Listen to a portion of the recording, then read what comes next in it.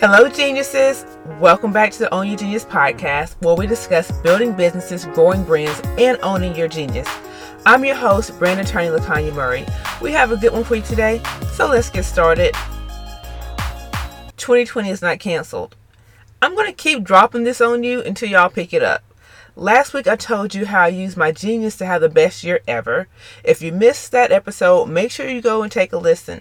I promise you, I'm not bragging about my super smarts. Rather, how going over my plans, establishing the right mindset, narrowing down my systems, inserting myself into the marketplace, and utilizing my IP is helping me secure the bag all during a pandemic. It's a good episode, so make sure you go and check it out. Let me ask you this question. How good are you at delegating? I noticed that many business owners have a difficult time letting go. And some of the reasons that I've seen include trust issues, thinking they're the only one that can get the job done, or being burned by a previously bad hire. I mean, I get it. I really, really do. Finding good help can be difficult. I've been working with virtual assistants off and on for years, and I can honestly say that 100% of the challenges I had when working with them were on me. Not even going to front. I'm telling you the way it is. In today's episode, we're going to discuss those mistakes that I made and how I'm going to avoid them as I make my first employee hire. The first mistake that we make as entrepreneurs is that we tend to hire help too late. We tend to reach out for help once we're already in the weeds. And if you've never worked in a restaurant, when you're in the weeds, that means you are overwhelmed. You have too many things going on. So when that happens, when we decide to hire too late, what that looks like is, okay, I need to hire help. I hire help, and I want to just throw them into helping me. I just want them to come out the gate helping me, without me to actually taking the time to train them. And then I'm getting frustrated because they don't know how to operate my business because I haven't had time to teach them how to operate my business because I'm too busy, because that's why I hired help. Like, it's an endless cycle. That's how you know that you're hiring too late. And then so the next question would be, so LaTanya, when do you know that it's time to hire? You should always be in the mindset of being ready to delegate and get things off your plate, even if you think you can't afford it. You don't have to go out and hire a full-time employee just because you need help. Your help might look like delegating some tasks to a contractor, virtual assistant, maybe 10 hours a week, and just paying a couple $100 instead of a couple $1,000. But that time getting that stuff off your plate, oh my goodness, you will be amazed on how freeing that it is and how much you can actually get done. When you hire help too late, now you're rushing. You're rushing to just get somebody in the door because you're so in the weeds that you just need help, any kind of help. And when you do that, now you're not taking the time to make sure that you're actually getting the right fit for your company. And then you bring somebody in and you realize that, hey, this is not even a good fit. Maybe you're just saying, hey, you're telling people that, hey, I need to hire someone. So they're giving you, hey, talk to this person. And because you're in such a hurry, you don't do your due diligence and you just bring somebody on. So in the past, I've done that. Like, I've hired help. I've been rushed to hire help, and that left me with no time to train and not get the right fit. Like, for example, hiring someone for an administrative position who really didn't want to be in an administrative position. They wanted to be more in a design position. If I would have taken my time and asked the right questions, I would have known that while their skills were useful, it wasn't the talent that I was looking for at the time. So what I'm doing now, what I've done in this process, I decided back in August that I wanted to hire a new employee. And I was giving myself until October to make that hire. So that gave me time to get everything in place and to take my time and to interview to get the right person. So I'm giving myself time to actually hire. The second mistake that we tend to make when we're hiring is trying to hire one person to do everything that we need. I know that in entrepreneurship, there are a lot of things going on in different roles and positions. And most of the time when we start, we are a team of one. We are a team of one, and we're doing everything. So when we get ready to hire, we feel that, okay, now if I can do it all, the person that I hire should be able to do it all. And that's not the case. Because one, when you were doing it all, you weren't doing it at the best that it can be done. So when you hire someone, you want to make sure, instead of hiring them to do everything, you want to hire them to operate in their realm of genius. You want to be hiring people to do what they're best at. Not what they're good at, not what they're mediocre at, but what they're best at, so that you can have the best team and let them shine.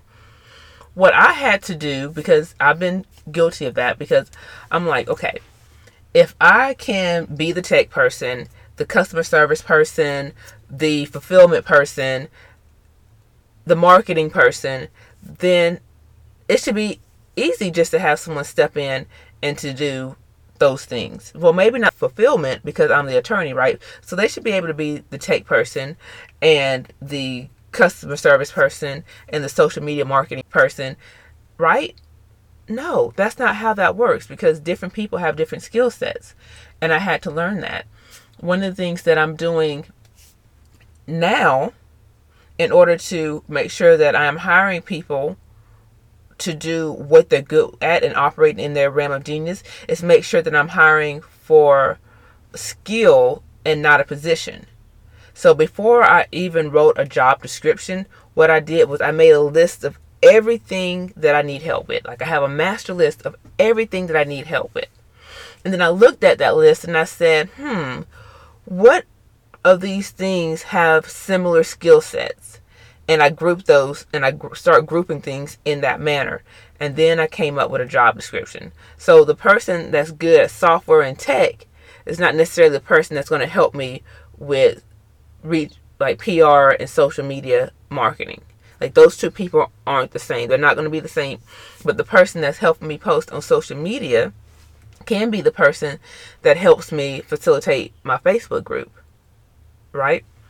The person that's good with client customer service can be the person that's also in charge of making sure that we have good follow-up and communication with the clients. They can be the person responsible for setting up the new client welcome package.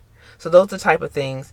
And I'm looking for skill, not position. So what skills does the customer service need? The tech person doesn't have to be friendly, because they're not talking to anybody. They don't have to have a good demeanor when it comes to third parties, because they're only talking, they're working on the computer. But the customer service person does need to have a good demeanor. And if you're selling, you have to not only have a good demeanor, but you also have to have a good money mindset, so that you're not afraid to ask for the sale. So each position requires a different skill set. So like I said, I made a master list, and then I wrote down the skills needed, and then I created my job descriptions based off that, instead of saying, the traditional sense of, I need administrative assistant, and then that administrative assistant does everything, right?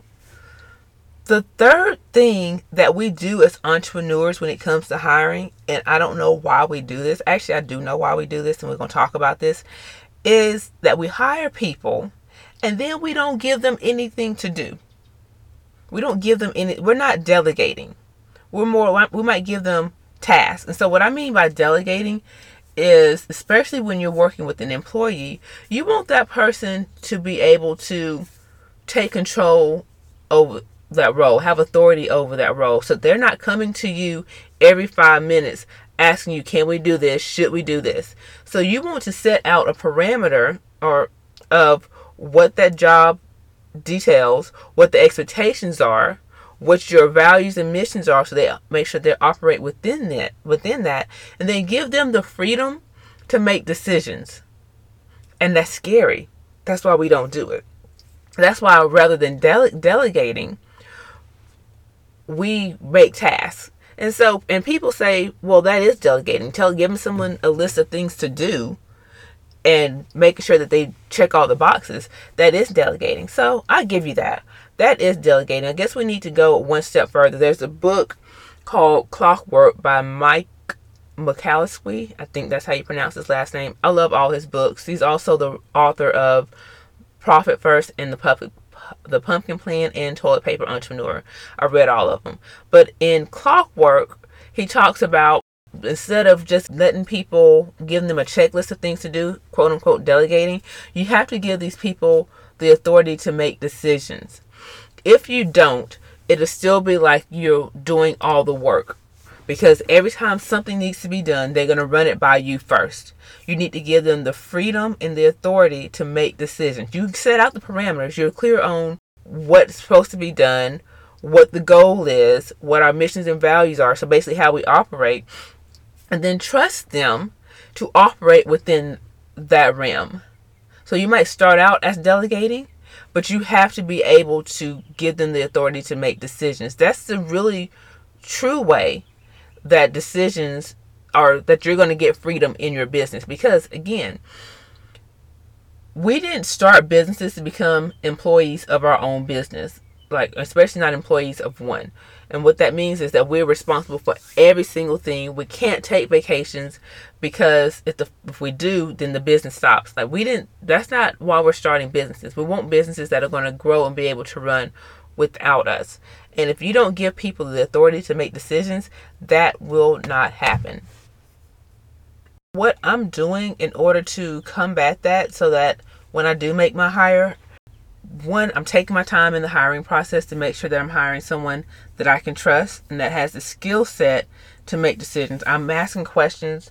I'm ascertaining whether these people are like, yes, you give me the ball, I'm going to make the shot. You tell me what needs to be done, and I can figure things out. I want those people who understand that everything is figure outable, right? Not those people who are like, okay, I've done this, what would you like for me to do next? Like I said, I have that list of the skills that are needed for the position. I'm just asking questions that will ascertain whether or not they are decision makers or are task checkers. And that's really important, because I need decision makers. I cannot stand micromanaging. I can't stand to be micromanaged, and I don't believe in micromanaging people. We are adults, right? I don't have to stand over your shoulder to make sure things are done. I should be able to give it to you, trust that it's done, that you can make the right decisions that are in line with the company's missions and values in order to get it done. That's how I plan on combating that. The other thing that business owners do, we don't have recorded systems and processes in place before we hire. We know how things are done and operated, but when we bring in other people, now we have to teach them, and this goes back to this whole hiring late. When we have to teach them, it's overwhelming to have someone and then try to teach them and record at the same time. And oftentimes, even as we're teaching them, we're not recording. The importance of recording your SOPs in the first place is to make it easier to grow your team. You're recording what's done and how it's done. It's not as complicated as it sounds. It sounds like, oh my gosh, this is going to be so complicated. For example, we just hired someone to edit the podcast and help on all things podcast. And so I legit opened up a Word document and just wrote down, like, as if I was doing it. So what would be the first thing I do? I would find a story. I would research, outline, upload, like all those things. And I just wrote those things down. Now it's recorded. So what we need to do is record it. And that's what it is. That's what a system is. For my services, we have it recorded in a workflow. How are things done? When are they done? What order are they done? Even the how it's done. The tools that are used aren't necessarily that important, because as we know, software changes. And so one of the things that I did, I make sure, that's a reason that I push my hiring date so far out, is I wanted to make sure that my SOPs were recorded. Now I've been working on this forever, and I have some here and there, but I'm working with an HR company that's, one, helping me with the hiring process, and two, helping me with my employee handbook and SOPs, because I don't have time to write it all up. She did say that I'm more advanced than other people as far as having my SOPs, but I just wanted them to look a certain way and make sure that I had everything covered. So I gave us a few months to get those things recorded. And now when we get ready to hire, everything will be in place, and I can easily tell my new hires how we operate and what needs to be done and how it needs to be done. And that is a very freeing feeling. I'm looking forward to onboarding my first employee. I've never done it before, but because of everything that we have in place, I feel very comfortable that I'm making the right decision as it comes to hiring, that the person will be a decision maker, and that they're going to be operating in their realm of genius. And when they get there and they start working, that it'll be very easy for them to get into the company culture because of what we have recorded. Let me know. Are you hiring? Have you hired? What have you run into? What challenges have you run into as it comes to hiring? Head over to the Genius Lounge. Let's start that conversation over there. And until next time, keep building your business, growing your brand, and owning your genius.